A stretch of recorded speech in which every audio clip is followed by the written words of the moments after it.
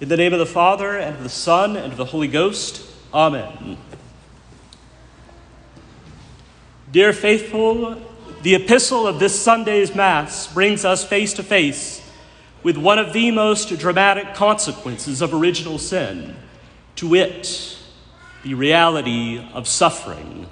As St. Paul puts it, "For we know that every creature groaneth and travaileth in pain, even till now." Because of the fallen state of our world and our nature, fallen because of original sin, none of us will remain entirely immune from sufferings in this life, physical, moral, or otherwise. To note only a few examples, it is surely a small number who do not know some form of pain in this life, be it languishing in a bed of sickness or injury, having to live every day the shell of a former life because of the departure of a spouse or some other grave misfortune, or simply the constant misunderstanding and maltreatment of those with whom we pass most of our days. Some of us will indeed be asked to carry a cross of suffering much weightier than those borne by many of our peers, even to the point of having to practice heroic virtue. This is not necessarily a small number of individuals either. It may include a fair number of those who are here today. Now, the temptation to become despondent or to lose hope in the midst of sufferings is understandable given our extreme weakness, but we must not let it have the final word. Indeed, we must resist it with all our might and put all the trust in God that we can muster, confident that our present sufferings are a gift from God to prepare us for an even happier eternity. For as the Apostle to the Gentiles reminds us, what we suffer here below cannot even hold a candle to the glory to which we are destined.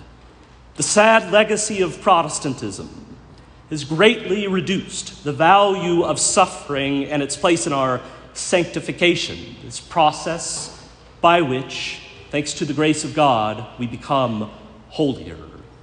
Now, for many Protestants, suffering is simply an unfortunate phenomenon, something to be endured but not having any actual role in the augmenting of our merit.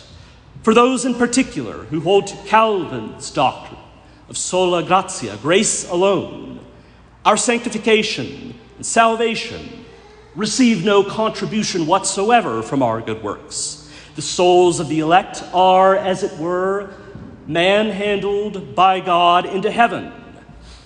As for these individuals, free will is an illusion. For those who believe thus, the fact of Christ's once-for-all sacrifice on the cross renders our works almost totally useless. In this way of thinking, our good works are no more than a visible display or confirmation of our status as good Christians. But how very different is the Catholic understanding of the noble place of suffering in our earthly lives, which models itself on the following words of St. Paul in his epistle to the Colossians, saying that he rejoices, "I rejoice in my sufferings for you, and fill up those things that are wanting of the sufferings of Christ in my flesh for his body, which is the church, whereof I am made a minister according to the dispensation of God, which is given me towards you, that I may fulfill the word of God." Note that the apostle uses this mysterious phrase regarding the sufferings of Christ, that in fact there is something wanting, that is, lacking in them.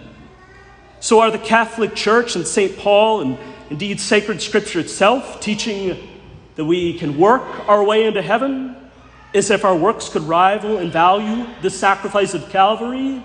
To be clear, no. The sufferings of Christ, inasmuch as he himself is the head of his mystical body, the church, are perfect. They are superabundant for the accomplishment of our redemption.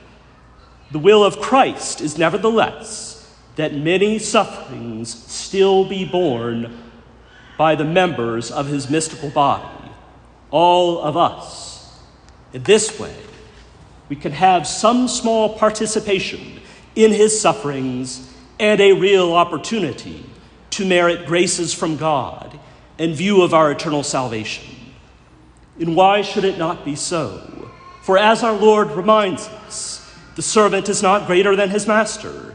If the world hated him first, it will hate us also. We can take the greatest comfort in knowing, however, that he has conquered the world. Through our humble trust in Jesus Christ and the patient bearing of the sufferings he permits to come upon us, this too can be our destiny.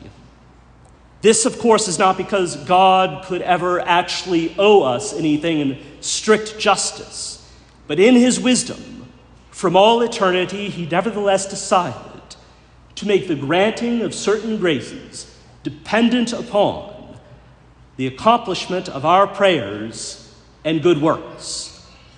As it is written in the book of Jeremiah, there is a reward for our works. The key, therefore, to understanding the place of suffering in our sanctification lies in the phrase of St. Augustine, that the God who has created us without our consent will not save us without our consent. He has given us the gift of free will. We have the ability to accept suffering in humble imitation of our Lord, or to try and circumvent it, to get around it, avoid it, and choose our own comfort. Let us then realize that it is the narrow way and the hard road of temporary suffering which leads to eternal joy. In the words of St. Paul, by the working out of our salvation in fear and trembling. On the other hand, it is the wide road of our own self-will and indulgence which will lead to our eternal loss.